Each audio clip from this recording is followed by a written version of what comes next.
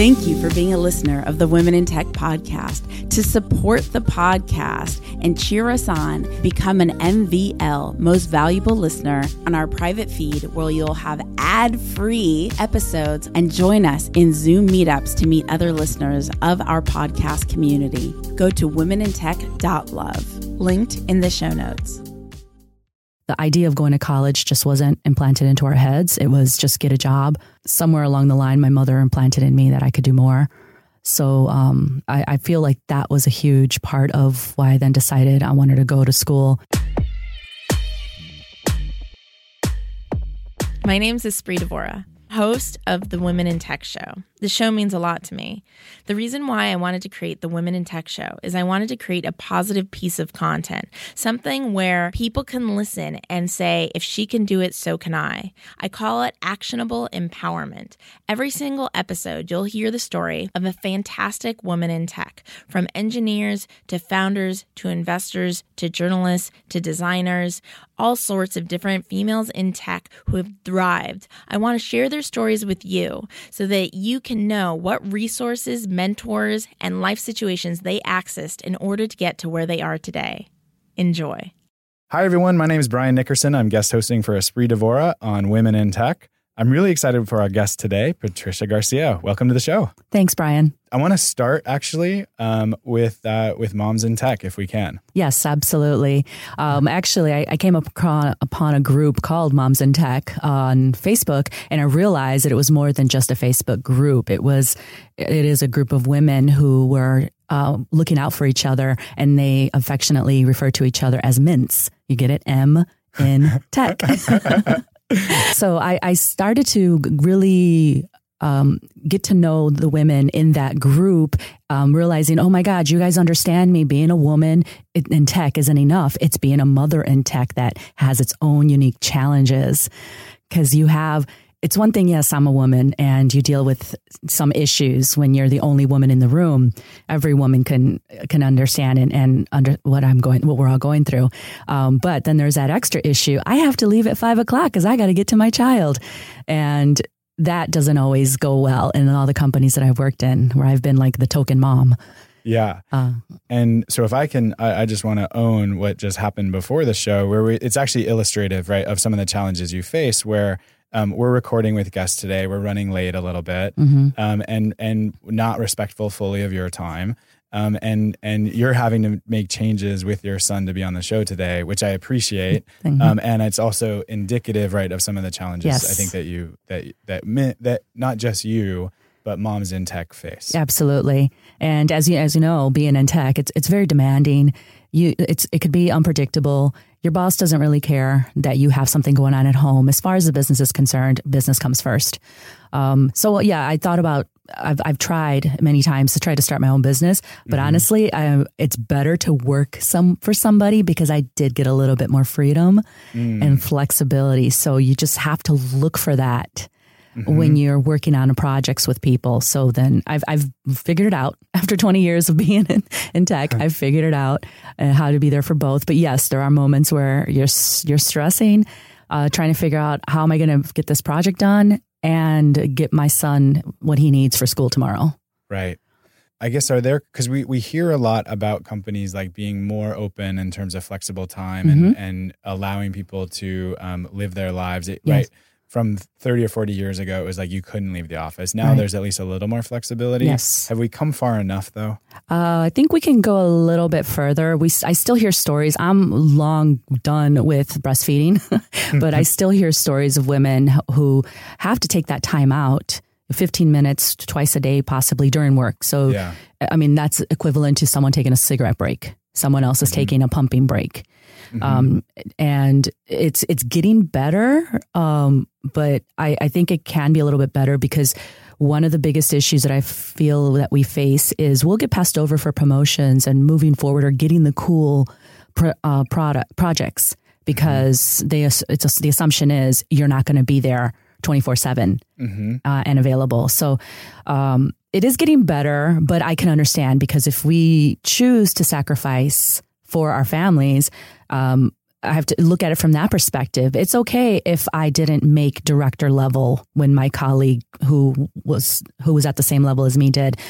I'm creating a basketball star at home because I'm dedicating time into his career and his life, getting him out through school and into college. So I have to look at it that way. I'm working on 2 projects for 2 different entities. Does our society need to do a better job of recognizing that? We're getting better. I like to be positive, and I do feel we're getting better. And now my team that I'm working with now, a lot of them don't have kids, but it's mostly men. I'm surrounded by engineers, and surprisingly, I get a lot of support. If I say my son is sick, the next day someone's, how is he? How is he doing? Is he feeling better? Where before people just didn't ask me how he was doing. They're like, okay, well, will you be in tomorrow? Yeah. And it was that balancing act that we always have to go through. And it's like, we still want to be leaders in our industry. But at the same time, you've got a little human that wants you to be a leader to them. So I was hearing a sort of before and after. Is there a line for you? Is there a moment in time where that changed, or is it a gradual change, or is it part of the Me Too movement? What do you think is? I think it started to change when I realized that my son, he was going to fall down. He was going to go down the wrong path if I didn't dedicate more time to him. And he was diagnosed with ADD, which isn't the worst thing in the world. I've got ADD. A lot of people probably listening have ADD.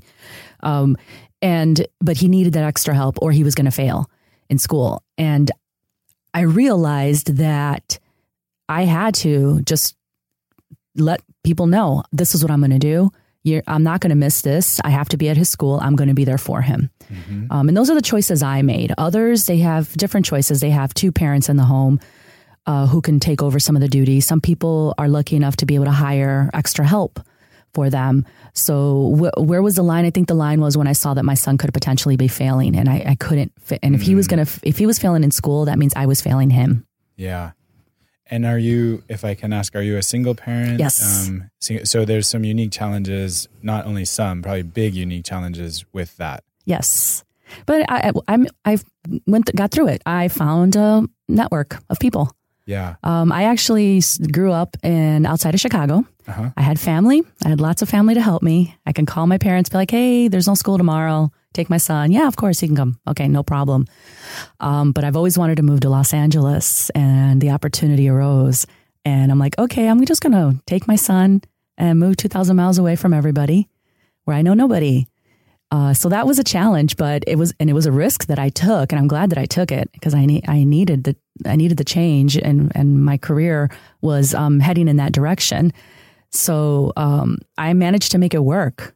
I found a network of people. I found people willing to help me, and that's all I did. It's like I had a vision, and I set out. I'm like, this is what we're gonna do, and we did it. We made it work. It sounds like not just found, but created. Yes. Yeah, I did create it. I reached out. I'm like, okay, who do I start with? Yeah. What about the PTA? So you said you wanted to come to Los Angeles for a long time. Why? Yes. Why Los Angeles? Obviously, Espree's a big fan of LA.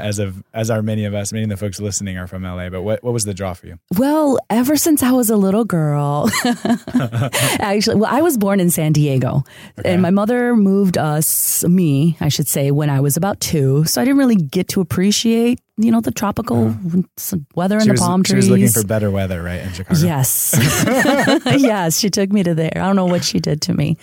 And I just grew up knowing that I was from Southern California, and I always had this desire to go back. Mm-hmm. And Los Angeles, I think at the time when I was younger, I think I was more drawn to the whole glitz and glam of Los Angeles, but somehow I just put it in my head, I want to move to Los Angeles. And eventually I was working with a company for 5 years, and they offered me the opportunity to move me to the Los Angeles office. I'm like, yeah, let's do it. Oh, it wasn't that quick, actually. I was like, wait, what about my child? I think it was like a year worth of negotiating back and forth and me figuring things out before I officially made the move. Yeah. Yeah. And so you're in UX. Yes. Tell us a little bit about that.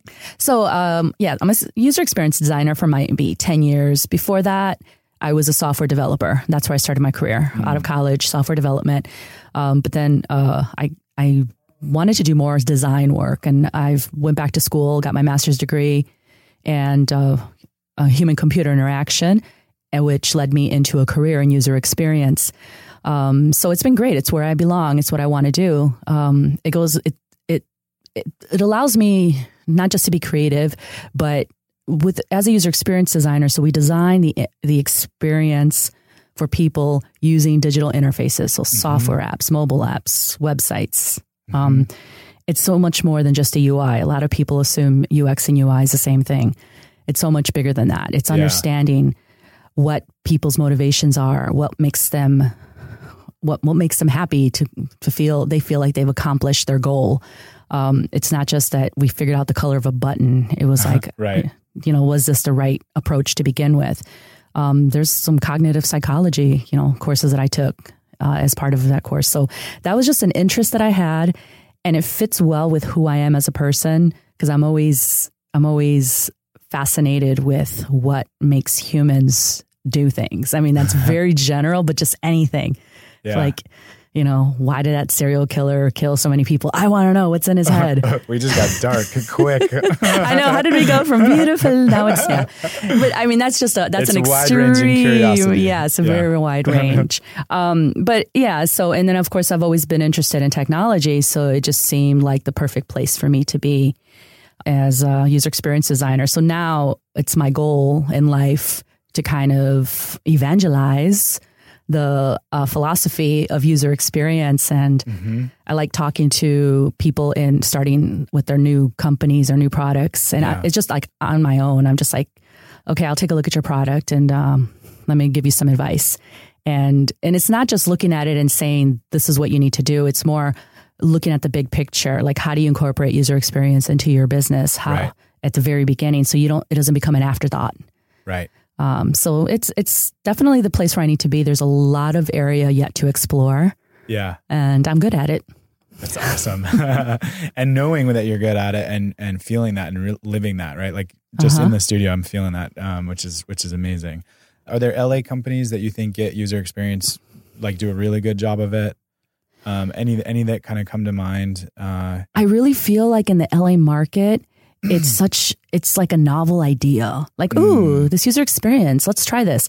And not with every company. I haven't spoken to every single company, so I'm not trying. I hope I'm not offending anyone, but the encounters that I've had with some people, it does come off as either an afterthought or it gets mingled with UI, that it's just the design of the interface.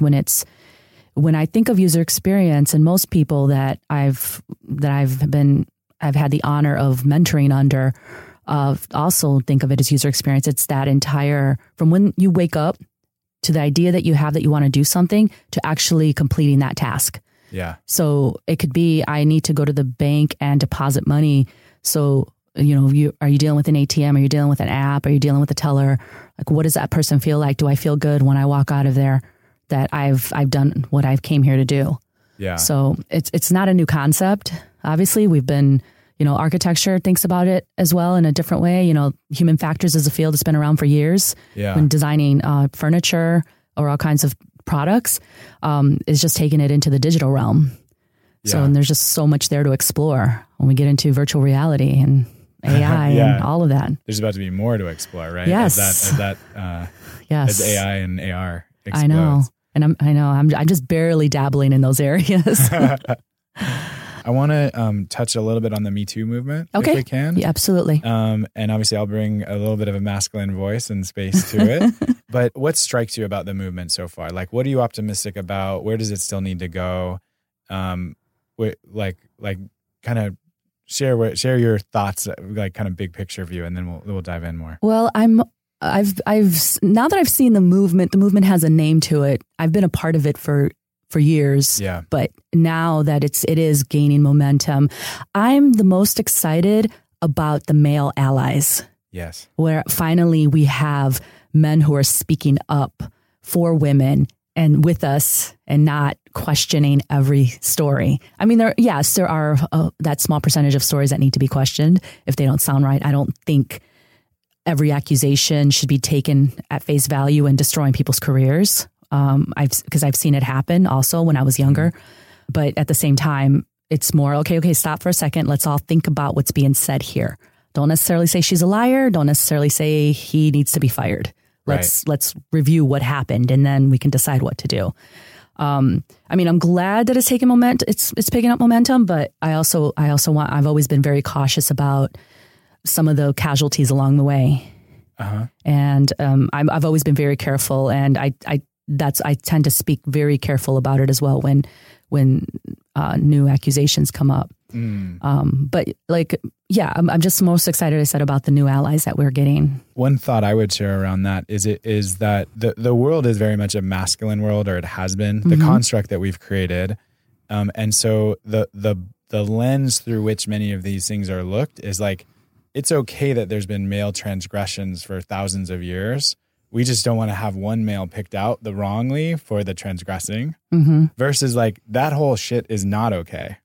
And it's got to actually, like, we're on the birth of a new construct. Right. And I have heard other men use that worry about the movement as well. But it does seem to me as a male that most of what you will see getting traction in social media has a kernel of truth, and that's why it gets traction.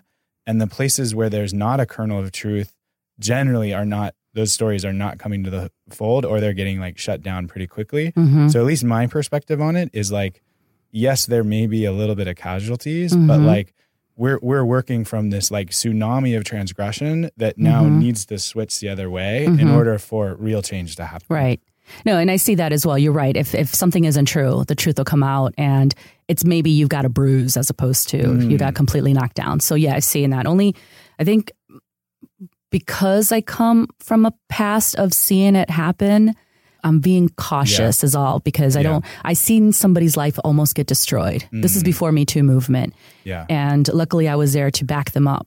Right. So so what you're saying has some truth to it, that if there is, as long as we find out enough about what really happened, so that person, maybe they walk away with a little scratch from it all, but nothing damaging. Right.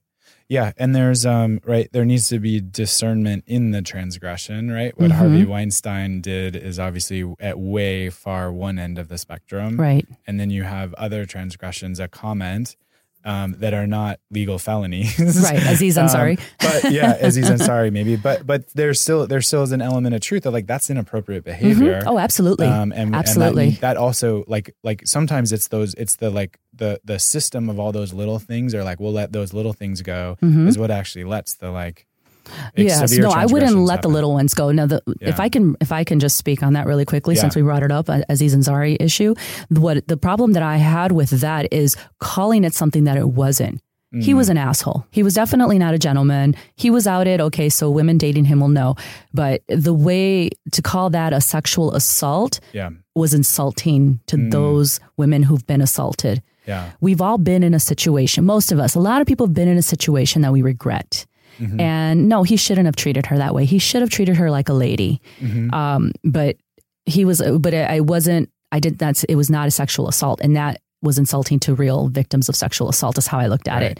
But he survived it, right? It was fine. Like you said, the story came out, he survived it. Hopefully she learned too. She doesn't need to be shamed. She just didn't know. She didn't know any better. He didn't know any better. And hopefully they both learned from the situation and she understands what real sexual assault is. She just probably didn't know what to compare it to. Right. She's probably never been sexually assaulted in her life. And well, our culture needs to develop more language around these issues, because I think a lot of times, especially from a U.S. based perspective, like this stuff doesn't get talked about that much. And it seems like we're all developing more language and more discernment in this space. You're right. It's not black and white. It's not one extreme or the other. There's those in betweens. There's the whole like the stereotypical fraternity bro.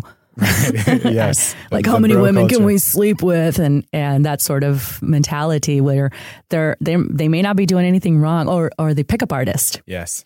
You know what I'm talking about? They're not doing anything wrong. They're getting permission, but they're playing mind games. Yeah. And going back to what I do as a user experience, in our field, we have this thing called black patterns that mean that's where people basically take it's like a therapist who uses mind games on a person. Like they've learned to be a therapist, and rather than use it for good, they use it to destroy a person. And that's what pickup artist is doing.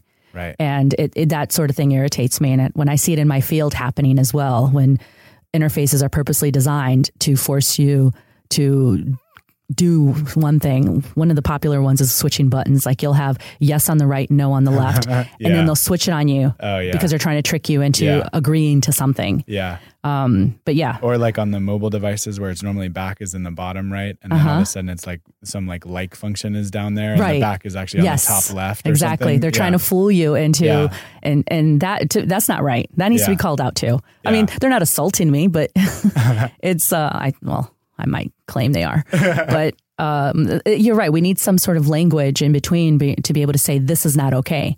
If you want to be a decent human being, don't act this way. Yeah. Patricia, is there advice you would give to men to better support the change that's happening in the world? I would say don't be so afraid to how do I, because this is what I tell my son.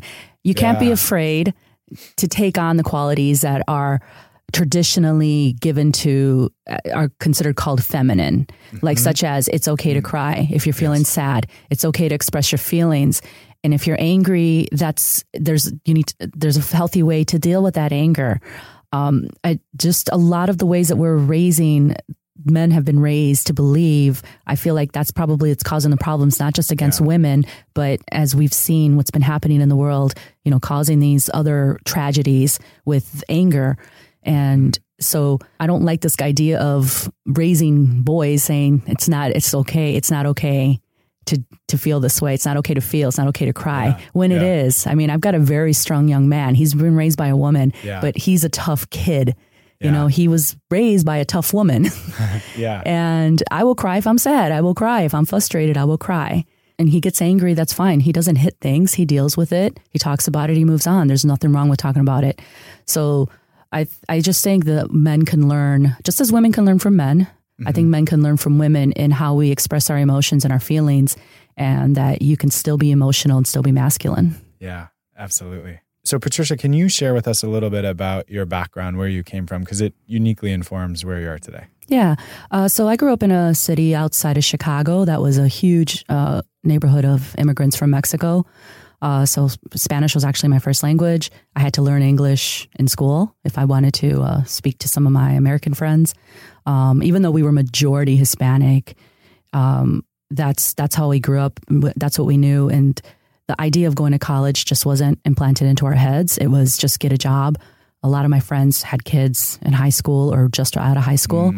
I was the only one then to go on. I had to give up a lot of my friends to go to college. Somewhere along the line, my mother implanted in me that I could do more.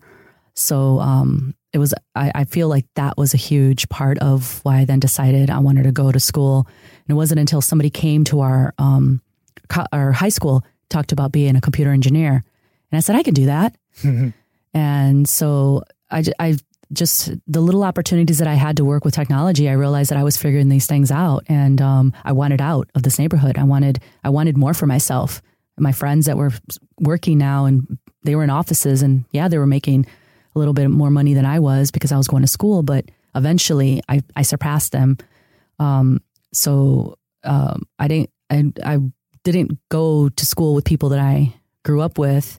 Couldn't afford to be in a dorm because I had to pay for my own education. So there was just, I think I brought a lot of rawness into my field where I wasn't spoiled. I wasn't entitled. Not that a lot of people were. A lot of people struggled as well. But I feel like I always brought that street attitude into the office. And by that, I mean, I never picked up like the company way of speaking. I would call bullshit when I saw it.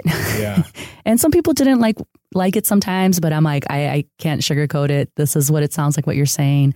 And so I feel like that's what it brought to me in the field and working, especially working in user experience. It's like I have to put myself in people's shoes. And I think I've had the opportunity to be in different shoes that it was easy for me to kind of jump back and forth. If that makes sense. Yeah, it does.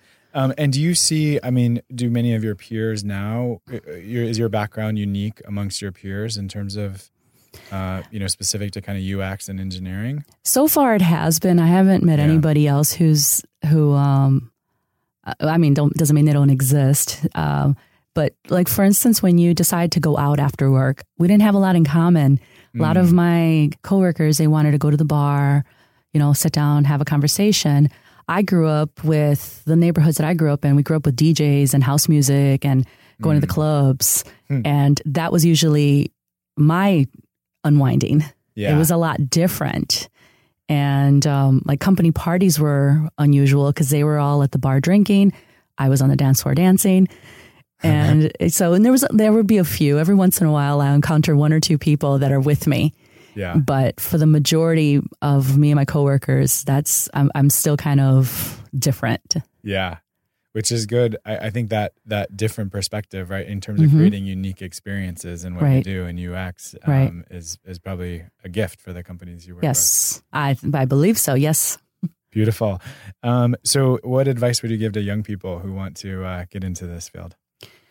I would say that, don't be afraid to just try something new, different. I mean, that's the whole point of our field is like giving people the best experience possible. So how can you do that if you're going to be stuck in a box yourself? You have to be able to get out of your box, get out of your bubble and try something new. Go on vacation by yourself, take a bus if you've never taken the bus, just do something that you've never done before. And without knowing what you're going to do when you get there, just figure it out as you go. And by allowing your mind to expand in such a way, it helps you then design for other people. Yeah, completely. I saw some stat recently that this is like super narrow, but it was like the odds of being, I think, a Nobel Prize winner, and they basically go up significantly if your hobby, the more creative your hobby is. So like dancing is dancing is like 22 times more likely to be a Nobel Prize winner in a hard math field like physics or chemistry. If you dance in your free time, you're 22 more times likely or whatever to be a Nobel Prize winner than if you read more books or something. I'm going to be working on my Nobel Prize. Nice, you're a dancer. House music, we got it going on after this. Latin music, all of that. Amazing. Well, with that, Patricia, it's been a pleasure having you on the show. Thanks, Brian. Wonderful learning from you. And I think, your experience as a single mom, I'm sure, is inspiring others in tech. And it's just great to hear your story and to share it with the world. Thank you. So with that, my name is Brian Nickerson, guest hosting for Esprit Devora. Patricia, if folks want to find you, is there a good place where they can find you online? Yeah, you can either find me on Twitter. I have a couple of handles, depending if you want my business or personal. Patty G, Patteg. Or Lucky, spelled with 2 E's, 13, Lucky 13. On Instagram, it's _Lucky with 2 E's, 13, because somebody took the other one. But those would be the best places to find me. Amazing. Well, Patricia, thank you so much. Thank you. UpGuard, one of my favorite companies in Mountain View, combines asset discovery, security ratings, and vendor questionnaires for the only complete cyber risk solution. Not only do they keep us safe online, they empower women in tech internally. They focus on hiring female engineers to make sure that we rise to the top. So I welcome you to take a look at their job opportunities from Mountain View to New York to Sydney, Australia. They are a company worth exploring. Their mentorship culture is magnetic. Mention the Women in Tech podcast when you apply. Just as they celebrate women in tech, we want to celebrate you too. So make sure to let us know when you've reached out to UpGuard, and we'll make sure to feature you on the Women in Tech social channels. We believe in you. UpGuard.com. Visit them for yourself. You'll see exactly what I mean. The Women in Tech podcast is an independent production funded by you, the community. To support Women in Tech, if you believe in the vision as much as we do, please consider going to womenintechpodcast.com. That's womenintechpodcast.com, and just click on the contribution link to keep this podcast going. Thank you. Thank you for being a listener of the Women in Tech podcast. To support the podcast and cheer us on, become an MVL, Most Valuable Listener, go to womenintech.love, linked in the show notes.